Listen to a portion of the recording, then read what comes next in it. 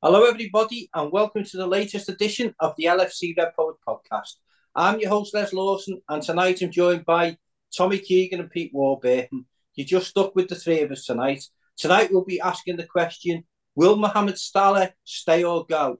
Is the bid too late, and is there a price that the Saudi Arabians will offer that Liverpool just couldn't refuse, or is it too late in the window now to get a replacement? Also, Peter's back with his double agents. And how many players do you think have played for both Liverpool and Newcastle who've won European Cup stroke Champions League winners' medals with Liverpool? We'll preview the game against Newcastle at the weekend and also have a general discussion about transfers. So a busy hour or so ahead. So we'll start with the question. Late this afternoon, Ormstein broke the news that there was serious interest in Mo Salah from PIF clubs in Saudi Arabia, and they were willing to make him the highest paid player in the world and also offer Liverpool a fee of £150 million plus. So we'll start with you on this one, Tom. What's your view on the bid? Do you think Liverpool will accept the bid? Do you think that it's too late in the window, or is there a price that even this late in the window you just couldn't turn down? No, I don't. I don't think Liverpool would accept the bid at this stage of this of preparation. Les, no, I'd be surprised. We've said over the last couple of weeks, haven't we think this is probably going to be Mo's last season anyhow. Or I couldn't see Liverpool accepting, and then we're stuck then trying to find the replacements, well, as well as for up front, as well as our midfield. I just think and the preparation. I think what it would do to the preparation of the season. We're already a little bit behind, but like you feel that if Mo was allowed to go, what damage it would do to the morale of the club. So I'd be I'd be amazed, absolutely amazed, if he took the bid seriously. Pete, what do you think? Do you think that, I mean, Liverpool have come out and said that, they're not prepared to negotiate with any club for the transfer of Mo Salah. But do you think that there's a price comes in where they just look at it and think 2 years on his contract, 32 years of age, that is just eye-watering money, and we just can't say no, especially if Mo approached, maybe Jurgen and said, look, Jurgen, I'm really interested in taking up this offer because I'd just be able to do so much with the salary they're offering him for the people in the village where it was brought up. So what do you view, Pete? I just hope Liverpool do stonewall it and maybe, it gets readdressed next summer. But we were talking in work this afternoon about this, and you hit the nail on the head then. Mo Salah's, a pretty rich man anyway, and any money that he can earn now over and above what he's getting at Liverpool, and he's richly, he's probably our highest paid player anyway at the minute. But he's not, if he did go to Saudi, he would invest that money as Sadio Mane does back home in his village. I think Sadio Mane's been documented that he's built hospitals and schools and that. And that might be the only thing that maybe might sway Mo to think, God, what could I do with this money? I'm hoping Liverpool rebuff any approaches, because we've seen the difficulties in letting people go, such as sort of Fabinho and Henderson in quick succession, and then with failed bids for Caicedo and for Lavia. So which is a big unless they've got somebody lined up that can replace Mo Salah before the window shuts, I would say that they'd rebuff it. But money does talk. It's a lot of money, as you say, for a 32-year-old. And from his side, as I say, he can look and think, God, what can I do with this wealth? I can give most of it back to, where I was brought up in Egypt. I just think the timing's wrong, certainly for Liverpool. Maybe if this had happened 3 or 4 weeks ago prior to the season starting, it might have had legs. But we got it wrong over Caicedo. We were convinced that despite Chelsea's interjection sort of thing, that he was still going to come to Liverpool and Lavia as well. So we've had it wrong in the past. And you just don't know where it goes. But I'd be bitterly disappointed if he left this summer.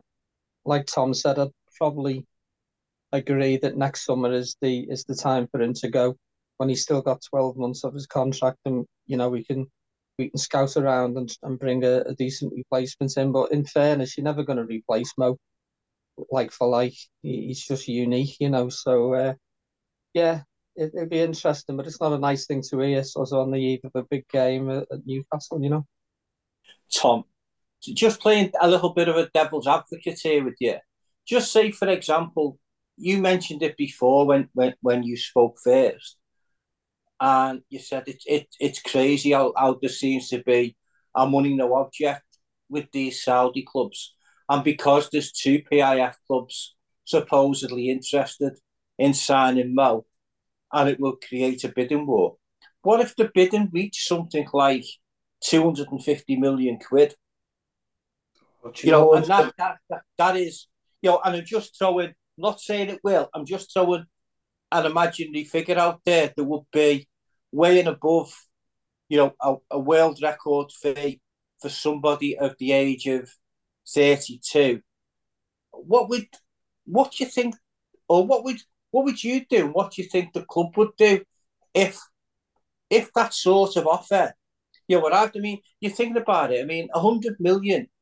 You think about it is not really gonna even tempt Liverpool, because when you're thinking that maybe someone like the Corey from Crystal Palace, they're talking about 80 million, 90 million, 70 million, whatever it may be, for a player who's probably worth 40 million. You know what I mean? You'd be going into other clubs offering them 100 million for players who aren't even fit to lace Mo Salah's boots. So it would have to be somewhere extra, extra at an extra sphere, so to speak, in terms of monetary offer. So what would you think? 250, 270 plus? What sort of figure do you think that it would make Liverpool just sort of turn around and say, wow, we just couldn't turn down that money? You never know with the owners, Les, do you? They'll have a figure in their mind, wouldn't they? I would imagine. We've said it on numerous occasions, haven't we? Like, it doesn't matter who the player is. Every player's got a price, a certain price, and if that price comes up, and then the club feel that it's lunacy to turn it down, and that the player indicates that he wants to go, then I suppose then. But I can't imagine, even if there was two clubs involved, which we don't really know, because it's Ornstein who's broke the story, isn't it? It's like we don't know if it's even true. But if it is, and there's two clubs involved, but I just think of it from a monetary point of view. Everybody's got a price, and then, as you say, it's then I think then you'd have to buy abroad, because the prices for English players or British players is just insanity. It's just crazy money. Like the core, who's a good player, really good player. I would like the core to come, but he's not worth 80, 90 million pound of anybody's money. But again, it seems to be because of what's happened during this crazy summer of like Saudi Arabian money being thrown about everywhere. The prices have just gone crazy, haven't they? So who knows? I genuinely don't know. I reckon FSG would have a price. If you were, letting you forget about our wearing our rose tinted glasses here and our love for Liverpool and our love for Mo Salah, just thinking it purely, if you got a phone call from Jurgen and so said, look, Tom, they've just been on the phone, they're willing to pay 250 million for Mo. what do you think we should do? They'd sell him, wouldn't they? They'd sell him. What would you do? I'm asking you, what would you do? What would you say? I would ask Les. I would ask, is that money going to be reinvested in the squad? That would be my first question.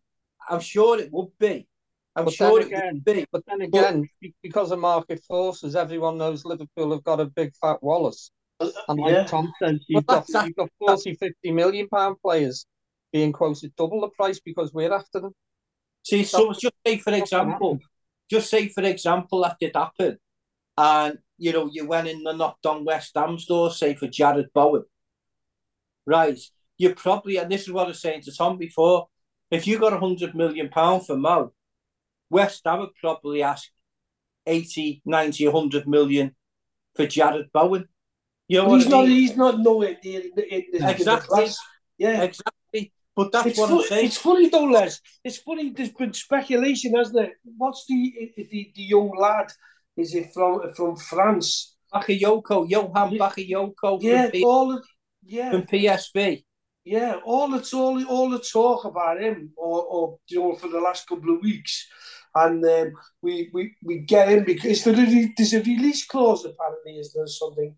I don't think there's a release clause for him. He's only he's 20 odd, isn't he? Yeah. Unless you're not thinking of the other lad, are you, Barcola? No, not Barcola. No. Yeah, Johan Bakayoko plays for PSV. I watched him the other night against Rangers. Looked okay for a 20-year-old. I didn't think he was as explosive as a Ben Doak, for example. Yeah. But looked a decent player and a decent prospect. I think you'd need somebody who was used to playing at a higher level. He's one for the future, and the only one that come to my mind who plays on that position, not in the same class, but would get you goals in the Premier League. Maybe not to the extent what Mo does, because not many do. But that's why I mentioned Jared Bowen, and I was just using that as an example. Yeah. Just to see what would happen if Liverpool sort of sold. I mean, the fees they mentioned originally, 80 million euros, 100 million euros, absolutely wouldn't buy Mo Salah's right leg. You know what I mean? Even a 32-year-old. But that's why I was sort of asking before in terms of a discussion point. At what point? Because as I say, these sort of Saudis have got money to burn.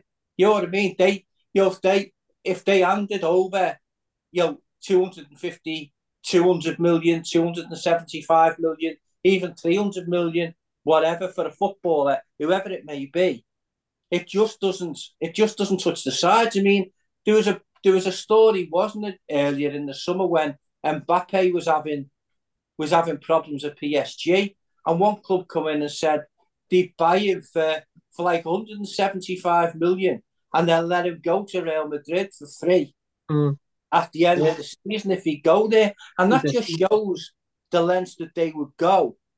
So, and that's what I was saying before. If there was two of them involved, which reports are sort of indicating, if because he's the, in sort of that part of the world, he's the one player they really want.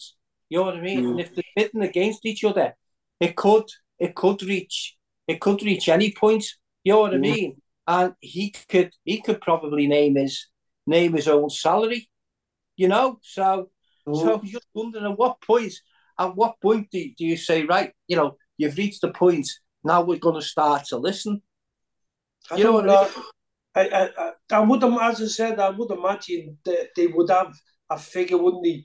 And if it does reach that figure, I'm sure they would sell him. I'm 100% certain, because every footballer has a price.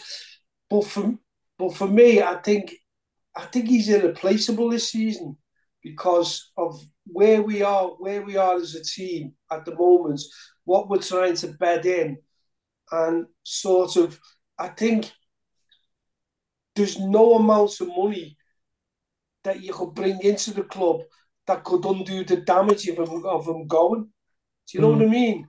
I think it would be, it would be catastrophic for the club, really, wouldn't it? At this stage of the season, even though Mo is probably, for what he is as a player, for what he gives us as a player, I just think, surely there's no. I don't think there should be any price really during this summer. I think as you said before, Tom, and I think we've all agreed on this before. Next summer's probably going to be the time for him to go. He'll be 31, 32 then, whatever he is. But it is just he fits the bill for the Saudis. I mean, I couldn't get my head around that kid from Spain signing that Vega that everyone was supposed to be after. You know, ourselves included. You know, Chelsea, United, they all took a look at him, and he's like a 22-year-old kid or something going to Saudi Arabia, and you know he's just gone there for the dollar, as most of the other players have. But what are the clubs? They're all coming to the end of their career. When you look at the ones who've gone over to Saudi, you know Mendy and you know like Kante and Firmino and people like that, even Hendo and that. They are in the twilight of their career. They've had the best days, but for this kid to go over to Saudi, and that lad do you know what we were talking about? I was just going to say, you just hold on a sec, Tom. Yeah, Pete's just in Jota there. You know, not our Jota. No, the Celtic lad. Celtic. Right. Yeah. I think it's the team that's after Salah bought him from Celtic for around 30 million quid in around about late June, early July. Now they're prepared to let him go on a free transfer already. But this is what, remember we were having this conversation at the start of earlier on, I think it was when Mike was on with us as well, and he said, you know what, there'll be the death of football, and everyone was saying, no, it's very much like the Chinese league. It's like the Chinese league. This isn't this isn't like the Chinese league. These aren't going to go away, are they? No, not at all. These see football as a way of promoting a country, and they've got unlimited funds to throw at, as you've just said there, Les, £30 million to throw at a player, and then you're prepared to let him go on a free. Who does that? You know, like what responsible club does that? And then we've got what Pete says, up and coming young talent. What up and young talent? You say so. It's easy. It is easy for me to say. On the effects of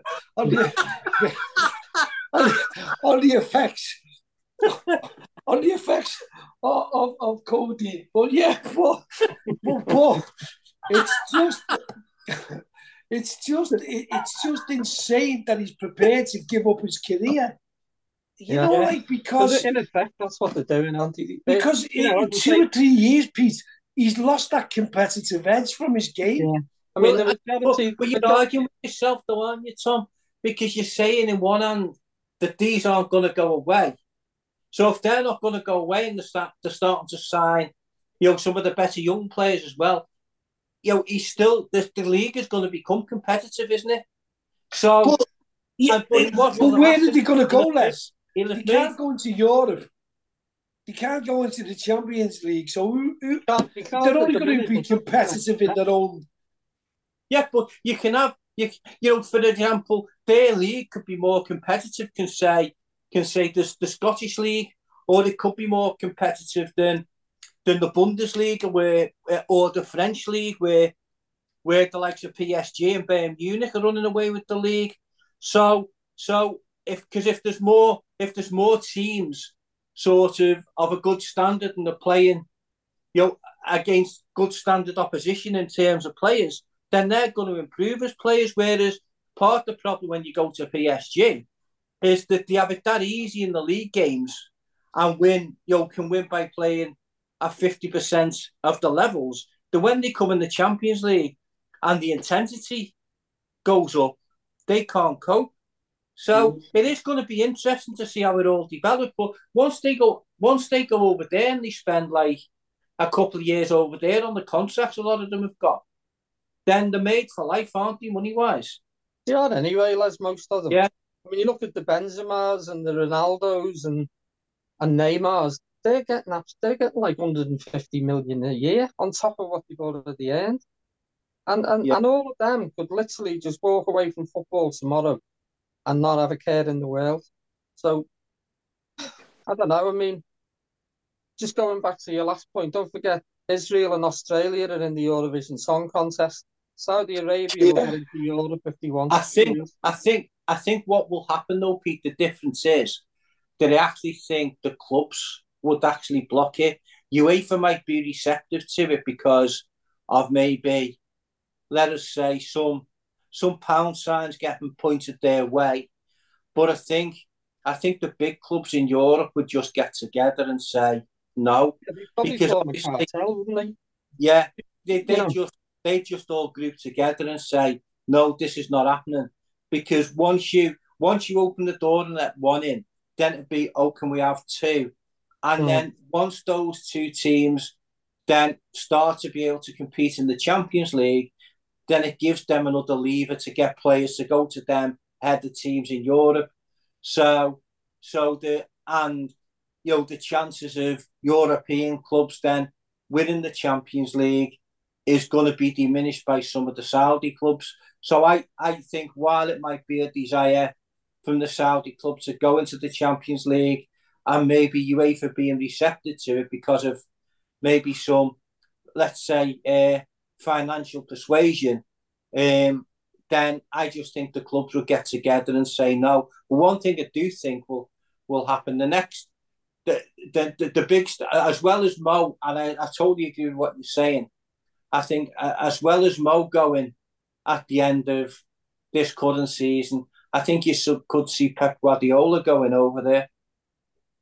mm. Interesting. Interesting. Yeah. Well, he follows the money wherever he's Yeah, managed. So yeah. that's what I mean. And he'll go to one of the PIF clubs and manage them over there and sort of earn his get his bank balance even heftier by going over there. Do you know what, Les? Sorry, Can I Tom. just say something? Well, do Yeah, you know what made me think? What I said. I said something on Twitter to someone today.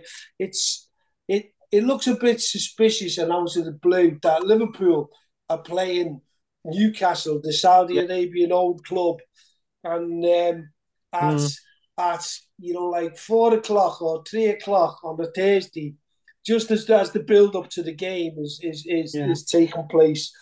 Um, it leaks out that they're interested in Mo Salah.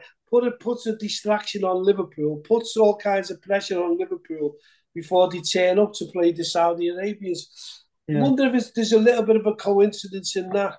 the It other always thing, used, it always it, used to happen with the papers, didn't it? Like yeah, prior to the game on Saturday, even going back years ago. And suddenly, like, you'd be going away on the train on the Saturday, so you'd all buy a paper each. And suddenly there's all these headlines that, one of your star players is being caught. And it's just there as a disruption tactic. But yeah. The other thing it's done, Pete, as well. Thinking about it, it's also put pressure on Mo, hasn't it? Because yeah, all Liverpool supporters, especially, will have their eyes on his performance on Sunday. And if he doesn't have it, let's say he doesn't have the best of games, right? yeah, Or let's say then Jurgen brings him off and he doesn't look happy again like he did like it's Chelsea, yeah. against Chelsea. Then Liverpool supporters will be saying, "Look, Mo's not happy. He wants to go. They can give two hoots today." Where that could be, couldn't be further from the truth. Mo Salah will always try and give his best, but that's the pressure now that they're putting on him.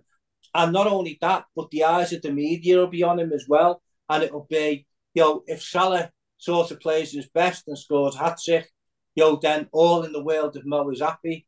If Mo doesn't play at his best and gets taken off or whatever, and he shows a little bit of petulance, let us say, then it'll be Mo shows his unhappiness as he looks set to leave Liverpool. So as you say, there's conspiracy theories there about the timing of it with the game against Newcastle coming up on Sunday.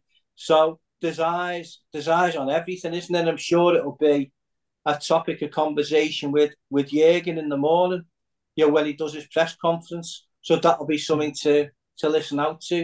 As I Just say, I think the worry, mate, even at this stage, is that he's been over his career as man. I said before, he's quite altruistic. He doesn't just put every penny that he earns into his own arse pockets. He generates a lot of good back home, as Sadio does. And that might be the only thing that he can just look at it and think it's a good cash cow. But, I'll have a few hospitals named after me, and it's not for his name, but it's what he can give back to his own people. And that's the only worry for me. There could come a time that he looks at it and thinks, well, if they're going to throw that much money at me, what can I do? But at the end of the day, it's down to Liverpool. Liverpool can play hardball, which they should do. Yeah, I mean, I'm always for playing hardball, Pete. But at the end of the day, and we've seen it ourselves, and you've seen it with players from other clubs as well, is when you turn round and say, no, you're not going, we're not selling you, right?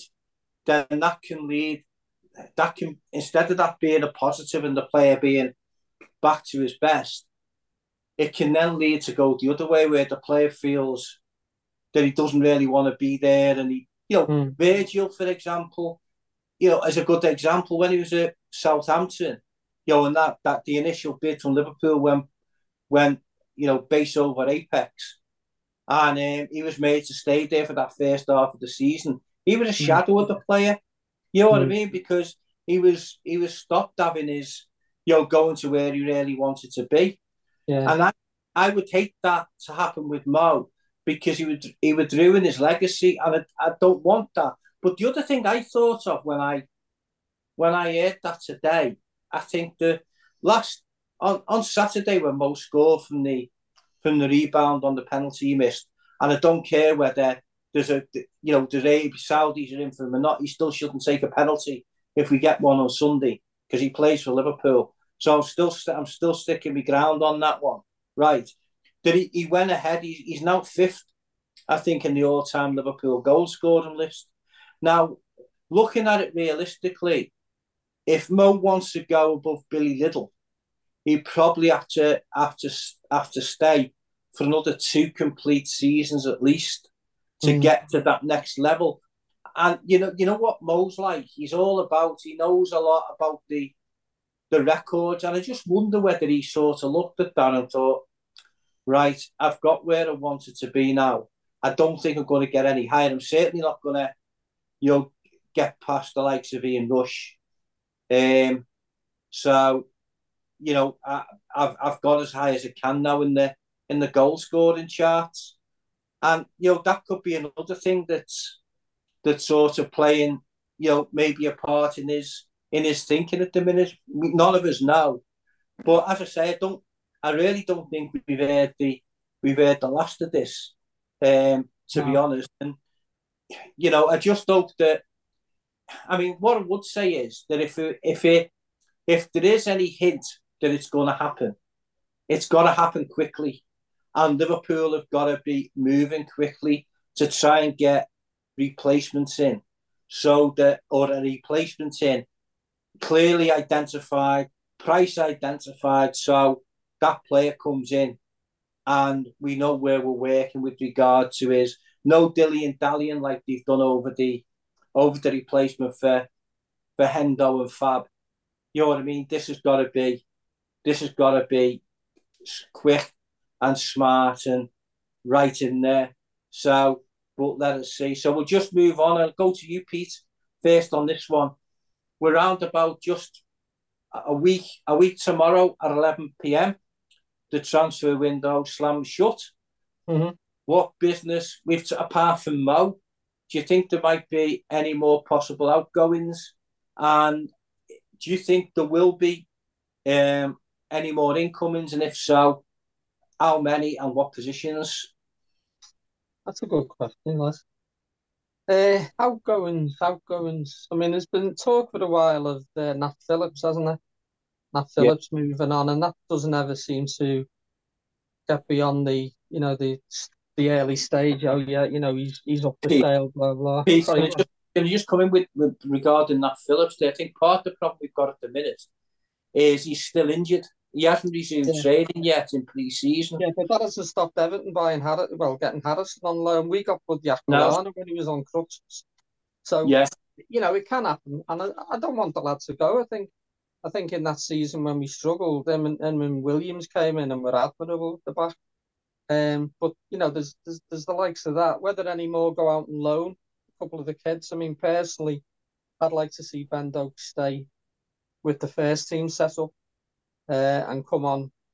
And referring to Mo again, imagine Ben Doak for a season in the first team squad with Mo as his tutor. I don't know. As I said, I think it was a couple of programs ago. I think it could be something totally left field, and that's what happened with Endo. Everyone was talking. Obviously, we missed out on the two lads who went to Chelsea, and then there were no other names really that were ever. There's always this thing with Kone, and there's always this thing with Turan, which doesn't seem to take off.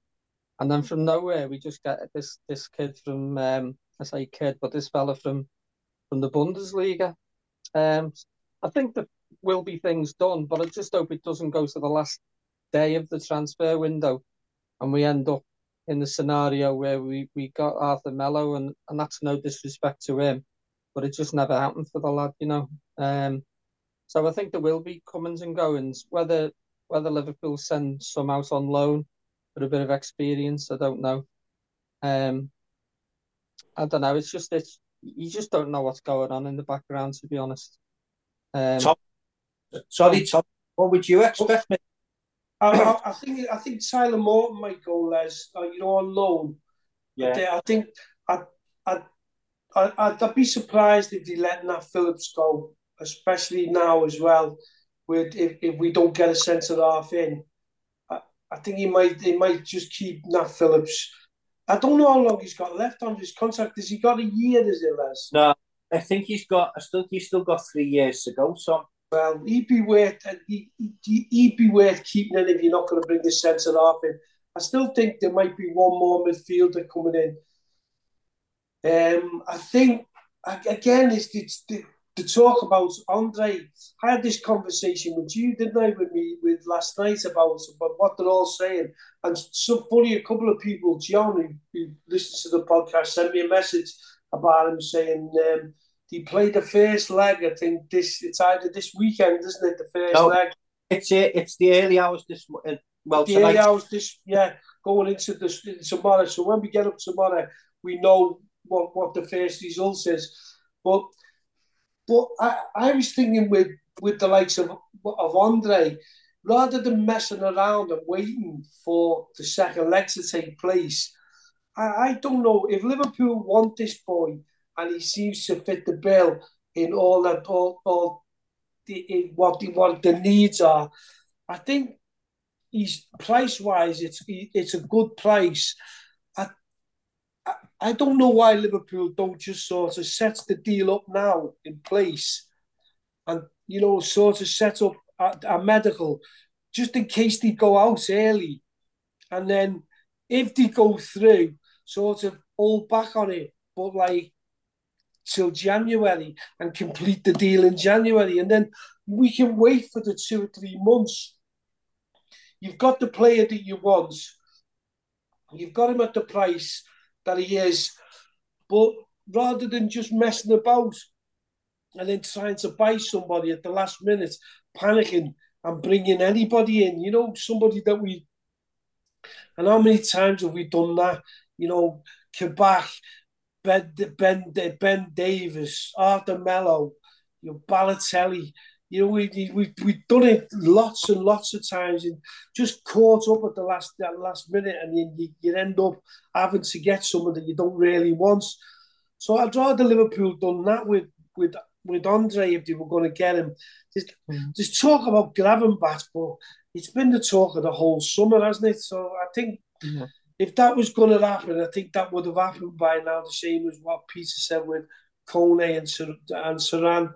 I don't know, Tom. I think the difference with Gravenbach is that Bayern Munich have been sort of trying to decide what they want to do with him, whether they want to keep him, whether they want to let him go. And I've got a feeling that and again, there was reports from Germany today that late this afternoon that Tuchel had now agreed that he could leave. I think that last weekend Bayern played and there was only him and Pavard, I think, who didn't get on the field in the game that they played. So he seems to be totally out of favour with Tuchel. And I think that when JP sort of did a piece, I think it was maybe Monday, Tuesday of this week, saying that Liverpool aren't looking for just a normal sort of number 6 stroke DM anymore. They're looking for a more all-round sort of utility midfield player. He was the one who immediately come to mind because he can play as a 6, although he hasn't done so for a while. But that doesn't stop Liverpool sort of moulding players into a position where they think they could do a job, so to speak. Well, I've seen him in PT. Les, he hasn't impressed, I watched him in the under 21s. He really, he he never set the world on fire. When you're looking and you're thinking, well, is he going to? Yeah, I think. But I just wonder as well whether the other thing I'm worrying about as well, whether this injury to Curtis Jones is worse than the letting on, because last week we were told, oh, it's just a kick on the ankle, a twisted ankle. He should be back in training early next week and available for the trip to Newcastle. Now, the trip to Newcastle is coming up, and there's still no sign of Curtis Jones resuming training. And we've had this with Curtis Jones before, where he's only expected to be out a couple of weeks, and he's been out for months. And the situation we're in with our midfielders is that you take the 3 new lads out of the equation, and Harvey Elliott, to be fair to him, had a good injury record last season. Touch wood, he was available for all the games, and he wasn't out at all with any muscular injuries. But then you've got Curtis, you've got Stefan, and you've got Thiago, who are all, Stefan's still growing, and you don't want him to be overplayed and sort of stunt his development in many ways. And Thiago's Thiago. You're always expecting him to get injured when we least expect him to. And Curtis is another one. So we definitely need another midfield body coming in, and that's why I think it's going to be more like a sort of Gravenberch type of player. I definitely think that they'll bring somebody in. I mean, Gravenberch, was highly thought of when he was at Ajax, but he seems to have stalled a little bit now that he's at Bayern Munich. But because you don't do well at one club doesn't mean you're not going to do well at another club. I mean, I always go back to Javier Mascherano when I was doing the phone-in with Alan Jackson one Monday night when news was breaking that Liverpool was signing Mascherano, and somebody rung in and said, I don't know why we're signing this Mascherano kid because he can't get in the West Ham team ahead of Aidan Mullins. But Mascherano was always a class act, you know what I mean? So it is an interesting one. But that's if you give me a fiver of your money, Tom, that's where I'd put it on a Ryan Gravenberch type signing. I don't know what you think, Pete. Yeah, I mean, in fairness, I haven't seen enough of him, but that's the only worry for me. Like I say, he seems to be doing well at Ajax, and then he's faltered now at Munich. I don't know the other lads, in fairness, the Tyrams and the Coneys, but anyone can watch a little bit of YouTube and look like a world beater on that. So, but I don't know. But you would hope that behind the scenes they're working hard to put the numbers up, certainly.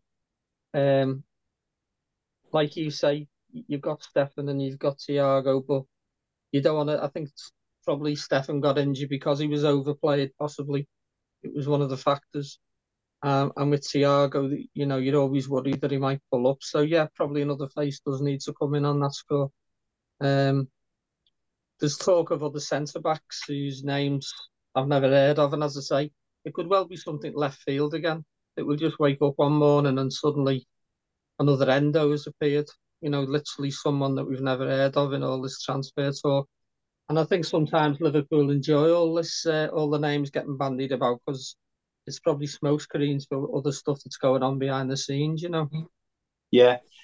I'd like another centre back to come in as well, but we are a bit sort of hamstrung with this homegrown rule, and that's where sort of Gravenbach are helping that in terms of the Premier League, because for that he'd be counted as homegrown, but not for Is that Europe. because of his age, lad? Is that Sorry, because of his age? How yeah, come that because way? he's under 22. Yeah. So, but Okay. see, the difference is, you see, if you're under 22, you're classed as homegrown from the day you sign for the Premier League club, so to speak, right? But with Europe, you have to have like a 2 year sort of bedding in period, if you want to call it that, or qualifying period, which is why for Europe this season, Ben Doak is classed as a non-homegrown player because he's only been with us a year, even though he's only just 18. We have to name Ben Doak as one of our 17 non-homegrown players if we want him to play in Europe. Whereas in the Premier League, he's just classed as being homegrown. So that's the sort of discrepancy between the two competitions. So yeah, I'd like to to bring in another centre back. And going on from what Tom was saying before, there's rumours that Kwanzaa, Luke Chambers, Bobby Clark, could all go out on loan, and Tyler Morton before the window closes. Now, for me, you can't let all them go out on loan if you haven't signed replacements, especially if Nat Phillips is sold as well, because you're losing all your best backups as well. So if you let those 4 players go out on loan, then, and you do have an injury crisis, then you're letting all your emergency players go as well. So they need to be really careful about who they sanction loans for and who they don't, depending on what they do in the transfer market between now and 11 p.m. next Friday. I believe I was talking to a guy at the match on Saturday who lives up Preston way, and he was telling me Calvin Ramsey's injured again up there. Yeah, he's out for 6 weeks, isn't he? I don't know what he's done.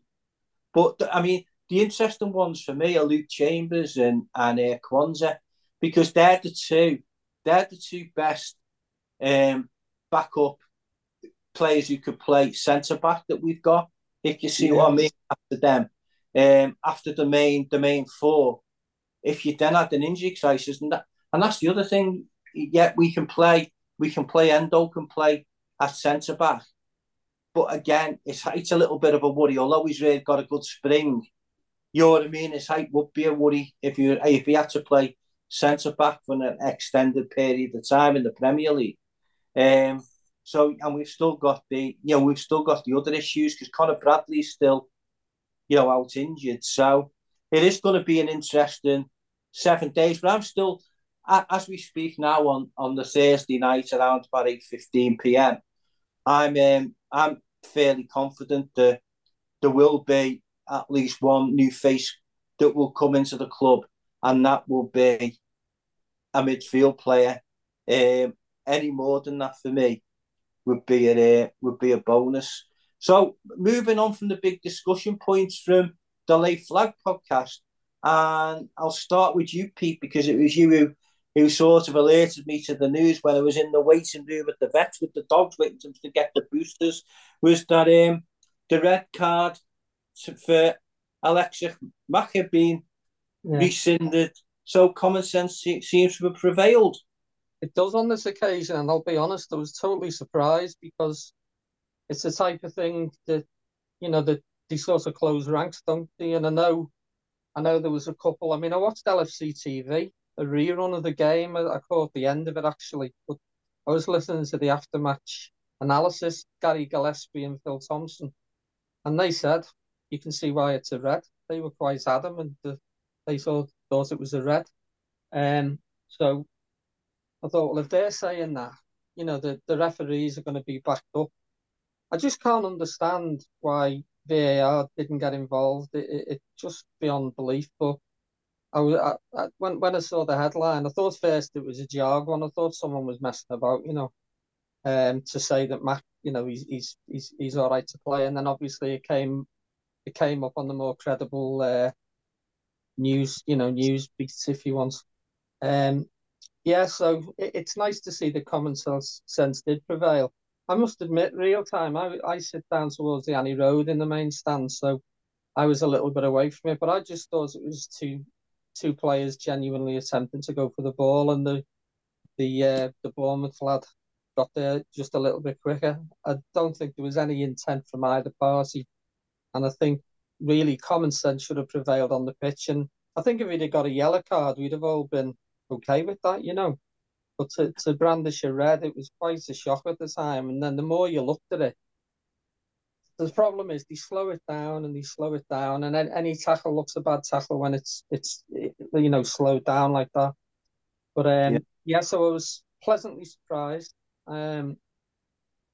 Let's see what this weekend brings. I mean, there was a few contentious decisions last weekend on other games, I mean, they highlighted the penalty that we got. The Szoboszlai went down a little bit easily, but there was that old chestnut. Well, there was contact, and he's going to go down. So swings and roundabouts, I suppose. But yeah, it was glad to see that he didn't have to serve any ban. Yeah. Tom, just got some breaking news for you to react to, and it just ties in with the subject that we're talking about, actually. And Pete, you can come back on this in a second as well. It's an article that Mike Dean has wrote. I'm just going to read you the headline, and I'm going to read you the piece from it. Mike Dean, I can't, what does he say? Mike Dean, Anthony Taylor is a mate of mine. I couldn't send him to do a VAR review. And then it says, I missed the stupid hair pull at Chelsea versus Tottenham, which was pathetic from my point of view. Dean told Simon Jordan, it's one of them where if we had my time again, what would I do? I'd send Anthony Taylor to the screen.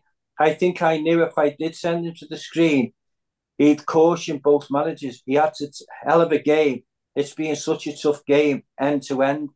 I said to Anthony afterwards, I just didn't want to send you to the screen after what had gone on in the game. I didn't want to send him up because he is a mate as well as a referee. And I think I didn't want to send him up because I didn't want any more grief than he already had.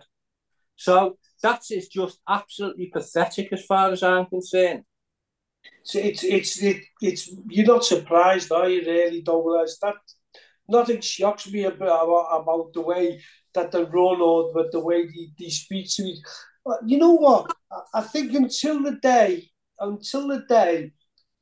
you hear them talking, and like to VAR and VAR talking to them, until that's it, then all this is always going to go on, isn't it? Because it's private, whatever's said.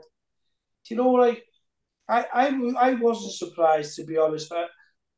When Garth Crooks come out and said the other day that it was one of the worst decisions he's ever seen, and that it is rescinded, then I said to you, how long did he take to say that, Tom? I said that to you. I said, when he comes out and says that, that we've been dealt a bad deal. So I always felt it would get overturned. My only concern was that it was the other clown. It was Tierney who's made the decision, and it'd be a lot for him to admit that he made it.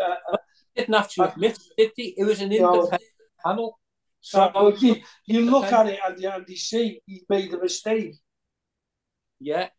And the other thing is, Tom, since the announcement, the PGMOL have not made one iota of a comment, not an apology, not we can understand why, the independent panel have done what they did, because I just think that Paul Tierney has left poor Tom Bramall out to dry on this. He did, yeah. Yeah, I thought that kid, I said that to you last week. and to Peter. I thought that lad had a good game overall. I thought for a novice referee or an inexperienced Premier League referee, I thought he'd come in and done well. I think, as I said at the time, I do believe that he panicked when he seen the player rolling all over the pitch, and he bought the hysterics from Clark. And I think from that point of view, he made a mistake, but he learned from that. But overall, I thought he had a good game, and I'm sure that had he said to him, go and have a look at that again, he'd have put that right. Do you know what I mean? But he didn't do that. He backed him up, didn't he? You know? I mean, he took a step back from it, and then he saw what Christie was doing, as if he'd had his leg bloody. Yeah, that's Christie, I meant, Pete. Sorry. Yeah. And I think that's like you say. He saw this lad writhing around on the floor, and that's why. I mean, not necessarily the same, but I remember Joe Cole's debut against Arsenal, and he got sent off because he done that for the same, didn't he? Yeah, and the Arsenal centre half was rolling round, and then 10 minutes later he's running out for the second half. So, it should have been looked at. I mean, we've got all the tools there. I'm an expert for VAR. I think we should have VAR. It's the people running it who need the training, But going by what I've just read to Tom from Mike Dean's just admitted there that he actually seen an incident that should have been a penalty, and yet he didn't ask the referee who was on the field who missed it to go to the screen to look at it because he's his mate. So it doesn't prove what we've all been saying for a while, that there has to be an independent group there, because when it's just like us, isn't it? Me and Tom being in VAR, you being the ref and saying, nah, we can't ask Pete to go over and that, he's our mate. You know what I mean? Don't even look stupid. You know what I mean? And then it's it's another one from the dusty book of excuses that comes out. I'm not saying it works 100% on the continent, but games I've seen in the likes of the Italian league, the French league, Bundesliga, anything like that is just done immediately. They either say to the ref, or they're obviously mic'd up, and then play goes on. But for such a decision like that, to put a team down to 10 men, and thankfully it didn't make any difference to the results. If we'd only drawn that game, or even worse, lost it, and then had the red card rescinded, it would have been a double bubble, wouldn't it? It would have been But don't you think maybe that the other leagues you've mentioned, maybe the referees out there aren't like the Masons? You know what I mean? Yeah, and that's what I'm saying. They seem to do it right, don't they? Yeah, that's what I mean. So anyway, we were all happy with that announcement, and good on the independent panel. Whoever was on that panel, I salute you. Now we go on to look at the game on Sunday, which will be, I think, a difficult game. They had a really good win against a decent Aston Villa side in their first game of the season. Then lost to Manchester City. So, if Liverpool could go there and get a win, on Sunday, I think that could really set us up for the rest of the season, especially then if we do some business in the final week of the transfer window. So I'll start with you on this one, Tom. What are you expecting in terms of team-wise now that Alexis is now free from suspension? Obviously, you'd expect him to start. Would you expect Hendo to start as a proper six, and then you're choosing them between possibly Gakpo, Jota, and Nunes for the 9? Yeah, I think I think I would do that if he's had a good week training, Les, and we see him up for the job. But we don't know how Stefan's done this week, do we? He might even throw Stefan in for the game. But I would expect one of them to play in the 6th role, and I'm hoping that we push Szoboszlai and McAllister, Alexis McAllister, together in the natural positions. I think we'll go with Gakpo as the false 9, and I think we'll go with Diaz. I think we'll start with Diaz, and we'll start with Mo. I think he'll leave out Jota, and I think he'll leave out Nunes.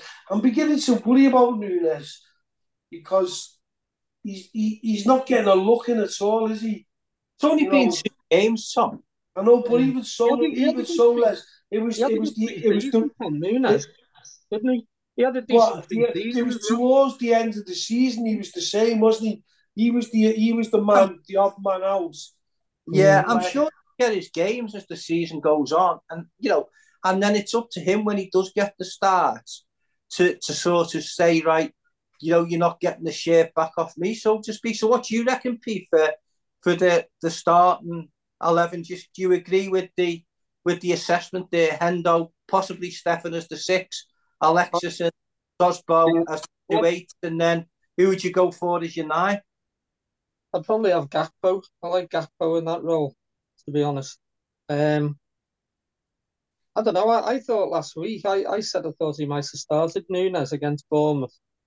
And he gave him, what was it, 10 minutes, 15 minutes at the most with the injury time. And he put a bit of a shift in. But I did notice at the end of the game, he went straight off. He spat his dummy out a bit. And as I say, he'd had a half-decent pre-season as well. But whether I don't know. You just don't know. We don't see them in training every day, and we don't see the personalities and that. But I'd like Endo to start maybe in front of Stefan, if only for the reason that he has been out for so long.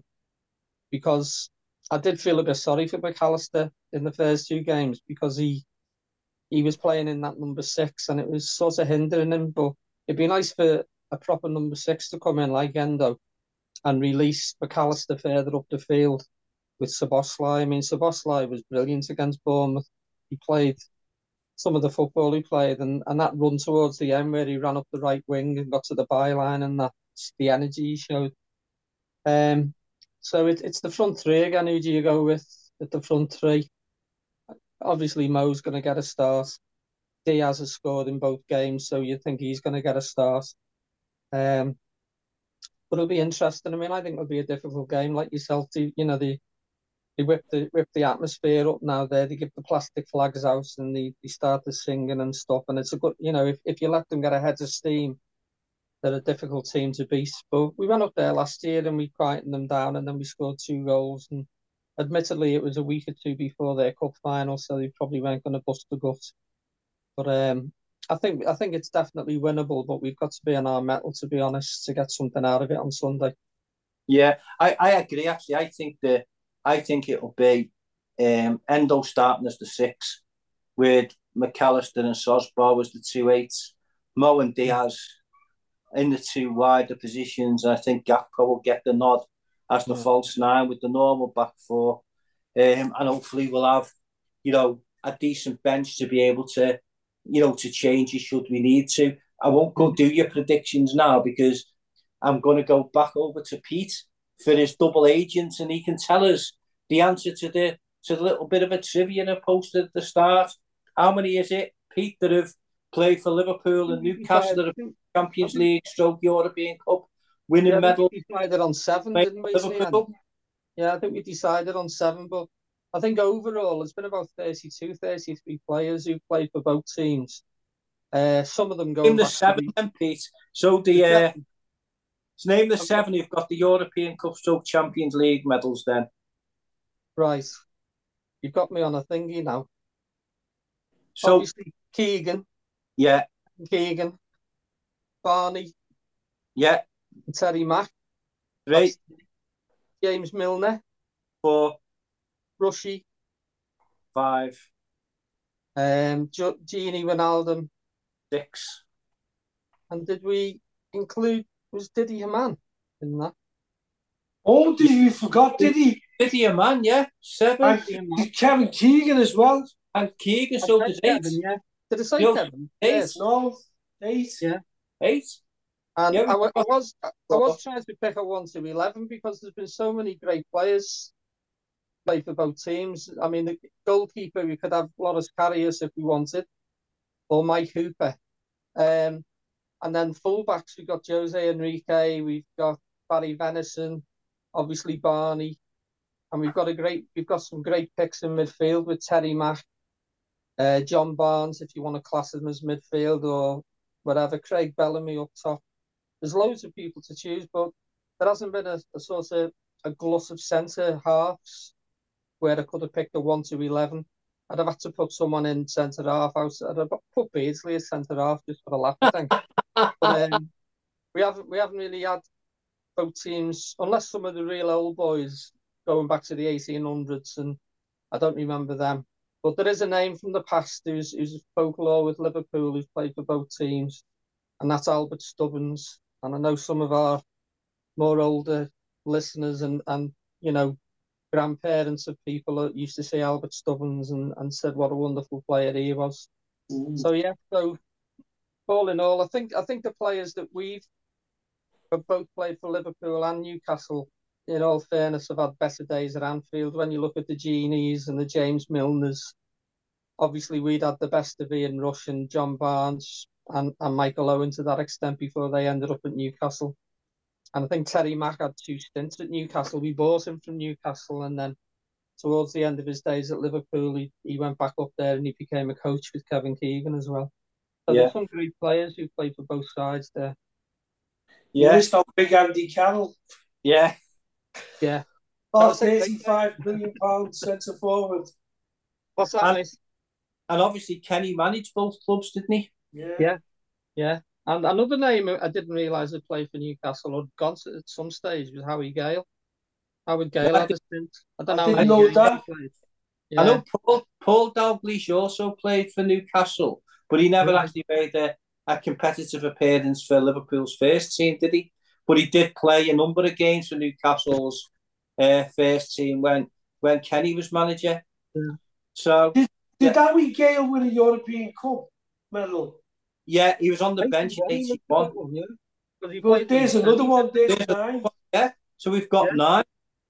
Yeah. And then you've also got a couple who've got runners-up medals then, haven't you? In Craig Bellamy and Karius. And Karius. Yeah. So as I say, there's... That's what I mean. There's, you know, apart from the centre-half position, you could make a cracking 11 out of players who played for both teams, yeah.